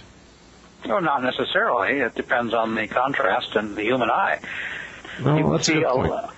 Well, the human eye has roughly, 12 log units of sensitivity range once it's dark adapted, once it's fully adjusted to the dark. But in daylight, you lose maybe 5 or 6 of those log units of sensitivity. Mm-hmm. Well, so I could probably do some calculations pretty quickly and tell you whether or not the eye would be likely to see dim sparkles, for instance, on a daylight sky. You know? Okay. Fact, that makes sense. Yeah, okay. Well, then, there's something else, and let's talk about the O'Hare sighting for a minute and then relate it back to pilot sightings. In the reports of the O'Hare object, people described it almost uniformly as having indistinct edges. It was almost as if there was some sort of distortion of air, perhaps a spinning of the object that made it very hard to discern hard edges to the contour of the thing. In terms of pilot sightings, what's the breakdown there? That's very, very common. Now, let's talk about daytime, for instance. Okay. In daytime, at altitude, these guys are usually up way above the clouds, all right? And they do that for turbulence reasons and traffic avoidance and visibility and all that good stuff. If a phenomenon is coming up or is at their altitude off one wing, for instance, or on the head of them or whatever, they usually have a sky background to look against, and the object will have fairly sharp outlines, but it will very often be fuzzy, if you will. And to me, that's an important data point. How can a fuzziness attach itself to the surface when it's traveling 500 miles an hour? Okay. Why isn't it swept off by the wind stream, by the molecules of the air? So there's something like the boundary layer effect, which can be happening here. You see where I'm going with this? Well, yeah, absolutely, because ultimately it's all a discussion of physics. Yes, of course. We need some physicists in this game. Absolutely. That's going to lead me to a really crazy question for you. What about translucency? Yes, there are a number of well-documented pilot reports that involve a semi-translucent, transparent phenomenon, which in some cases will actually disappear and then reappear. And I'm particularly not very interested in those. I think those are very likely atmospheric optical effects, like ice crystal refraction and so forth. So we're pretty much up on the physics of phenomenon in the air, natural phenomenon in the air. So translucence, to me, isn't. If I were a pilot, I'm not particularly concerned about running into a translucent phenomenon. It's the solid ones I'm concerned about. Mm-hmm. Have you ever, here's another left field question, have you ever, in the many cases that you've looked into, have you ever heard of a solid object becoming translucent at some point and then returning to full solidity? No, I don't think so. There could be some, but I don't know everything. There could be some that I don't know about, but no, I really can't. I think that as far as I could go in that direction, it would be an apparently solid object that changes shape, which, of course, is just equally as puzzling. Let's talk about that then. What would be, in the cases you've researched, the most extreme version or iteration of something that changed shape? Well, okay, there's a case from Australia. A couple guys were in a plane flying across the center part of Australia. I forget what direction. But they reported to the authorities, do you have any traffic up here with us? And the authorities said no. But they said, but we are looking out our windshield, and down below us, seeing against the ground background, by the way, is a cigar-shaped object with kind of portholes along its edge, and is changing shape over time as we're watching it. It's flowing along with us, okay, at their speed, in their direction. And that it goes basically from a sphere to a oblong cigar to a sphere to a cigar to a sphere, and that during that cycle of shape change, small objects, spherical objects, come out of it, do about a 180, and go back into it. Okay. What was the duration of that sighting? Oh, I don't remember now. Listen, I've got a couple thousand of them. It's hard to remember all the facts, all the details. Yeah. But it was a fascinating case from that standpoint of a transmogrification, if you will, a change in shape. Yeah. Because it violates a whole lot of laws of physics, doesn't it? Oh, in a major way. Right. And also then suggests you it's not some predictable natural phenomenon. It's pretty none far that from I know of. No, yeah. None that I know of. Oh, that had an EM effect, by the way, and the radio failed until the phenomenon went away, and then the radio started up again. You see, there's equipment failure all the time, not all the time, but electromagnetic equipment can fail in the cockpit. The question is it temporary, transient, or is it permanent and has to be repaired after landing? In the majority of the cases I have, it's temporary, it's transient. That's very significant. It's significant from the standpoint, first of all, that there's no evidence left behind. When you land, the technician doesn't come out and do a test on the failed equipment and find out what burned out. Why? Because it didn't burn out. It continued to work, you see. Mm-hmm. To me, that is part of the mystery here. Why do things work only transiently? Well, just using logic, it would be because of perhaps an energy overload because of the proximity of the object. You see the idea? Absolutely. The radio, for instance, was not designed for extra strong signals, for instance. Or there's a shifting of frequency that the radio can't handle anymore, so the radio doesn't work anymore. It gets, it malfunctions. Would it also be accurate to say that in the case of, for example, when we're talking about EMF here, let's then slightly differentiate and talk about EMP. If you had an electromagnetic pulse, that's more likely to effectively burn out circuitry and not be transient. I think that it's important to make that distinction, because if we were talking about stuff that was an EMP, if somebody was on the ground detonating a device that would create EMP, that basically that would have the effect of not just being a transient effect on an airplane's electrical systems, that would effectively burn them out. Is that a correct statement I'm making?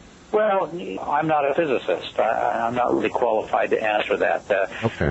Just from a common sense point of view, I would think that it would function dependent on the energy density of the EMP to begin with. Is it a small EMP level or is it large? Sure. Well, I'm thinking about a large one that would, basically be enough to effectively short circuit an electronic circuit. Basically where it's not coming back. Yeah. Yeah, I can't answer that. Have efforts been made at all to duplicate that kind of effect in a laboratory? What, EMP? Yes. I don't know. Really way out of my field, and I just don't know. All right, let's rein it back in for a moment to geographical regions. Something that I don't think we've, Gene, correct me if I'm wrong, I don't think we've ever done a show on the infamous Bermuda Triangle. No. Right. I didn't think we have. So here's a question, Dr. Haines. In researching these things, is there any correlation with geographic regions that suggests that some regions are more likely to have this type of activity versus others? Or even more specifically, in the reports you've looked at, have any of them originated from within inside of the region called the Bermuda Triangle? Oh, boy. Well, those are two separate questions, of course. Yes, they are. Yeah. Which one do you want to talk about? Let's talk about the first one, geographic regions. Well, Amelia Earhart comes to mind. She disappeared. Folklore is generated. Devotees pick up the cause. Books are written, publicity, movies, and so forth. She did not, as far as I know, implicate a UAP. Okay, but she's missing. This young man that I investigated out of Melbourne, Australia, years and years ago, he disappeared. But UAP were implicated very clearly in many ways. And it has generated folklore and divided opinion and strongly held opinion, by the way, and denials and so forth, the whole sociological genre. Both of those cases were over water. Here's where I'm going with this answer. Mm-hmm. Our planet being so largely covered by water that once you fly over it, you're liable to fly under it. You're asking yourself to be underwater, okay, just by virtue of gravity and running out of fuel or whatever. Sure. So just on that basis alone, I would expect a lot of missing cases over oceans and lakes, large lakes, for instance. Right. And you look at the database, and sure enough, they're there. You're going to find a whole lot of people. And so people then come along and want to write books and get famous and say, okay, I'm going to take an area called the Bermuda Triangle and research it. And sure enough, they find cases over the Bermuda Triangle, you see. So sure. I guess I'm summarizing almost tongue-in-cheek and saying you're going to find what you're looking for. No, and that's a totally valid response. And you know, and as you said, as you brought up these two cases, Amelia Earhart and this other fellow, I was thinking the case of Steve Fawcett, who goes down with his airplane, I believe it was in Nevada, and it was only because this was a wealthy, famous guy, and they searched for him very hard that they actually found him, but it was months and months and months before they found him. So I think it's reasonable to think that a plane can go down even not over the water, but over land and still potentially never be found. Yes. Certainly it's happened. Absolutely. They're still finding remains of World War II aircraft that went down, Borneo, Sumatra, and jungles and so forth. Absolutely. Yeah, but with GPS, I mean emergency locator beacons, ELBs, and satellite monitoring and better radar coverage, we're going to see a progressive decline in those kind of cases from now on. Right. I know we're coming to the end of our time with you here on this episode of the Paracast. Dr. Haines, you've been looking at this for a long time, and it seems pretty clear that you're trying to be open-minded about this. At the same time, there are some things about this whole topic and discussion that probably frustrate you as much as they frustrate us. In all of these years, based on all of the time you've spent looking at this and the amazing amount of data that you've put together, what are your thoughts about this? And this is like the big question. What are your thoughts about our potential to even potentially understand this? Do you think that we ever can understand what's going on here? It's a big question. Oh, boy. No. Oh, my. Yeah, that's a philosophical question. I know. Yes, I would say yes. And that's probably a very brave kind of a thing here. I've heard it argued by some colleagues of mine that we won't understand the phenomena until they want us to. Right. Well, buried in that kind of trite answer, of course, is the assumption that they are sentient, that they have benevolent motives, that they are similar to us, and they, I believe personally that God created this planet, the universe, life as the Bible teaches. That's one of my beliefs. And that He's ultimately a creative God. And that who are we, men, to limit His creativity? So that He very likely created life on other planets. I think that's a very high likelihood. And that if that's the case, they very likely have space programs, and like we have space programs, and they happen to be ahead of us. They got here before we got there. And I know that sounds rather perhaps naive, but it works for me. And I find a great deal of comfort in that, and confidence that we can explore, and we're supposed to explore. And we're called out into the depths of outer space, and I've had a little bit of a role in some of that myself. And it's important. He gave us an intellect and a creativity ourselves to use, and so we ought to be using it and not sticking our heads in the sand and denying the phenomenon and saying it doesn't exist and being afraid of it or calling it demonic or something like that, and so forth. I'm getting off track, but you get my point, I think. I think it works very well to understand where you're coming from.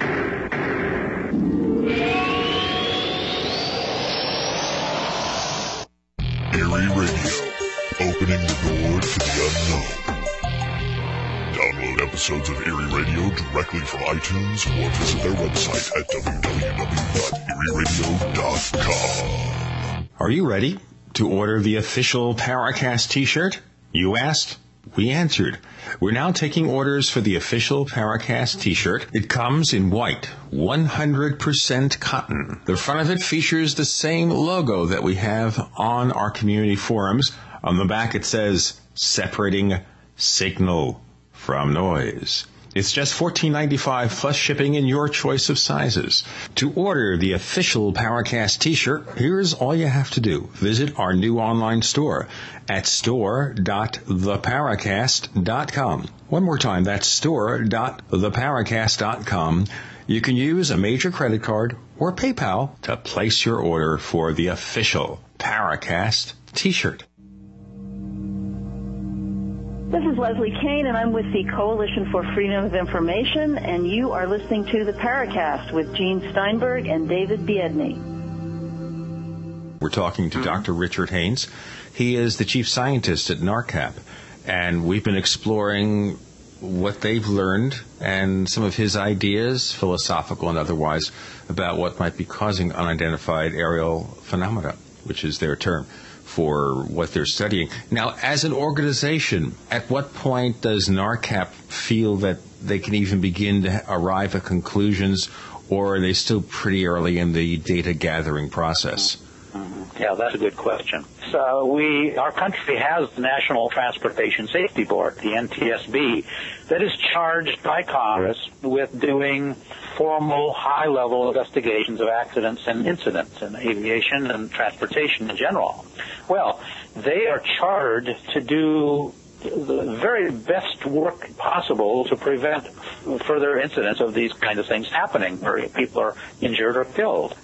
NARCAP would love to have that level of capability and staffing and money, budget, if you will, to be able to focus just on this one aspect called UAP that we believe is very significant.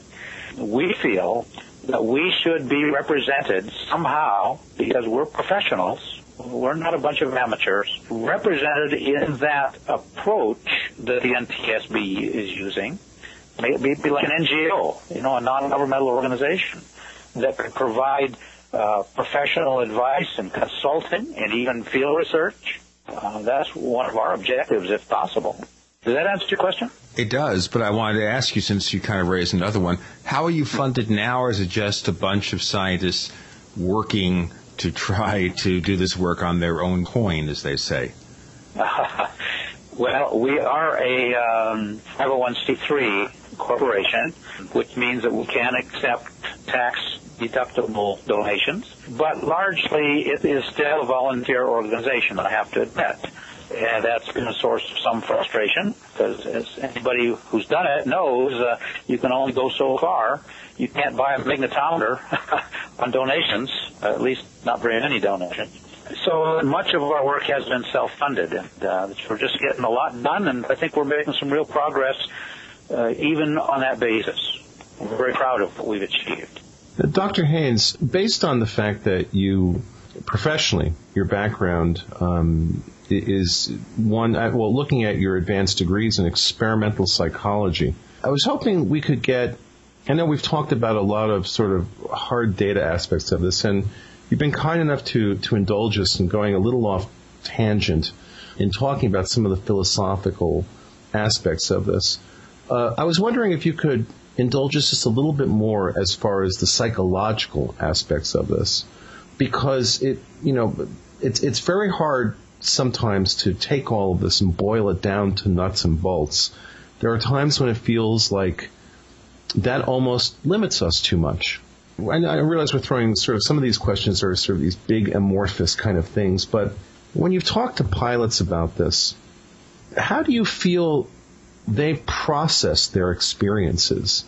Because I know in my own life, my experiences have definitely had an impact on many times what I consider to be my overall mental and emotional health. And very often in ways that I don't think are necessarily positive. Given that on the professional level, you've engaged in trying to understand certainly, for example, how humans interact with complex systems. And you can correct me if I'm wrong there, but based on your professional work, which we could probably do a whole nother show about, when I read that you've done habitability design for the space station, I think, well, now that's got to be it's really fascinating. Gene and I are both technologists, basically, and I've been involved for years doing all sorts of things like interface design for software. So these are areas, you try to think about how the human mind approaches, for example, creativity, the process of creating something. If you had in a couple of sentences, try to describe how you feel these things have affected the psychological makeup of the pilots that have experienced them. Do pilots come away from this being a positive experience, negative experience, or is it more agnostic along those lines? Mm-hmm. Well, after, hundreds and hundreds and hundreds and hundreds of interviews and in-depth in-cockpit reconstructions and flight simulator reconstructions and so forth, I come away with a generalization that these are normal, human, balanced Americans who are patriotic, who are family lovers, Some of them are single, some of them are married, some of them have grown kids and so forth. That their lives, they've gotten on with it. They've processed the events by and large. They have not become neurotic. A couple of them stopped flying as a result of their encounters. Oh, really? Yes, they just couldn't handle it. But that's very minor. It's such a low proportion that I hesitate to even mention it. The great majority deal with it, process it, the word, very well. And I think that speaks very well for them as human beings. I'm very proud of them. It's a wonderful group to work with, I must say. Now, there are some cases where pilots have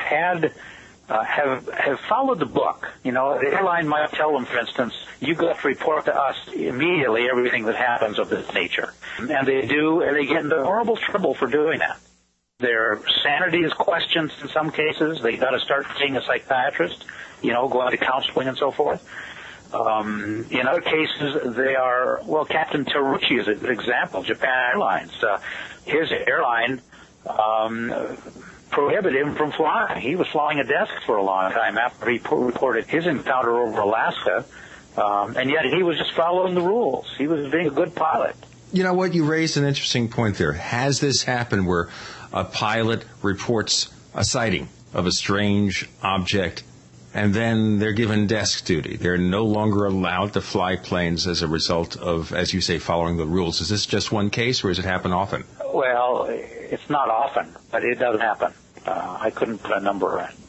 Well, certainly that would be one reason to discourage pilots from reporting, wouldn't it? Oh, absolutely, yes. And Ted discusses that dimension, if you will, in his report on the sources of bias for underreporting. You see, it's a negative descending spiral, that the more pressure that's put on a person not to report, well, the less they report, just on the average flight crew across the country. And the less they report, the more management is justified in saying, hey, there's no problem, you see. That's a self-enforcing spiral that goes lower and lower. But it also becomes worse, Dr. Haines, if the passengers of the plane saw something and the pilot hasn't reported it, it creates that discrepancy. That's right. You got that right. Mm-hmm. Mm-hmm. Now, at this particular point in time, you guys have been around nearly 10 years in NARCAP. Do you have some things you're hoping to accomplish? Do you have a 5-year plan, a 10-year plan? Where do you expect to go? Well, one thing we really want to see happen is our name and contact information included in the FAA manuals. There's the Airman Information Manual, AIM, and we ought to be listed in there as a place to contact for confidential reporting. That's what we do best. We guarantee 100% confidentiality so that the reporting pilots will not get in trouble. They won't lose their jobs, not on our basis anyway. Okay. The second thing we would like to see is the reporting forms that pilots are required by law to fill out. Let's say during a close encounter, called a near miss, would be an addition of a single line item on that form where pilots have the opportunity to describe a UAP. They're not they're not required in any way to report anything like that anymore, right now at least. By adding that one line, even with an anonymous kind of a topic heading on that line, would encourage pilots to come forward and make reports, which they're not being encouraged to do now. Okay. Another possibility that we've been pushing is that airlines should implement in their recurrency training. In other words, commercial pilots have to go back periodically and refly training simulators, flight simulators, to keep their proficiency up under certain situations, such as wind shear, for instance.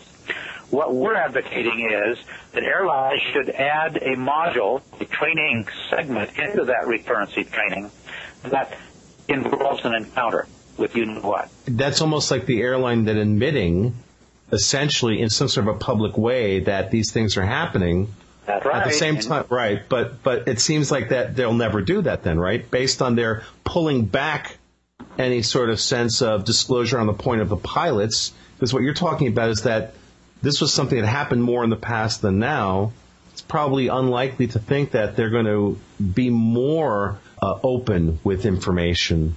Well, unfortunately, I have to agree with you. Just from a corporate PR standpoint, if I were running an airline, I'm not sure I'd want to publicize it either, you know. But it's going to take a groundswell of changing attitude here, where the public applauds the airline for its honesty, you see. Yeah. Well, it seems like this was the problem with the O'Hare case, where United Airlines, going through some very bad times at the time that this happened, the last thing they wanted was to have any PR surrounding this topic, right? Well, that's my assessment, yes. Yeah. We have a few moments left, Dr. Haines, and you can tell our listeners one more time. This is a chance that you do your pitch to tell people about NARCAP, how to get more information, and if they want to send a few dollars the way of the organization to help us work, here's the chance. Go ahead, please. Okay. The National Aviation Reporting Center on Anomalous Phenomena, NARCAP, is nationwide. It's a non-profit organization of professionals who are banding together to increase aviation safety in various ways. And one of the ways is, of course, through research. And so that's what my function is, to direct that program. I would hope that people who are interested would look up at our website, www.narcap.org, and find out more about us. And there you will find contact information and how you can help. If you'd like to submit articles or comment, we have that capability, a lot of data there, and so forth. I think it's a step in the right direction to tackle a practical national level concern, which is aviation safety. We're all concerned about that. But from the standpoint of UAP, we haven't found anybody else who's taken that approach. And so we feel we are making a positive contribution here. We are more than willing to work with not only aviation professionals, but government organizations who are truly interested in burying their heads in the sand. And as you can probably tell by my presentation, we're a pretty straight-shooting organization. So Absolutely. I appreciate the opportunity to be on your show, gentlemen, and I wish you all the best. Dr. Haines, we very much appreciate the information you provided. And when we list the show, by the way, we will have a link to narcap.org, www.narcap.org. And I want to emphasize that, again, that there's also a page entitled You Can Help, where they have a phone number. You can contact people about fundraising. And maybe a suggestion that you guys stick up a PayPal donation link, maybe some way that people, maybe they have a spare $5 or $10.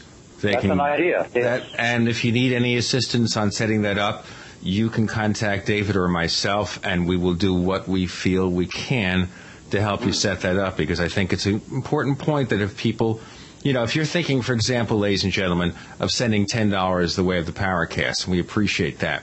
Understand that NARCAP consists of scientists, aviators, expert people who are trying to understand what unidentified aerial phenomena is all about, to accumulate data in a scientific fashion, none of the nonsense that surrounds the UFO field, the real serious stuff here.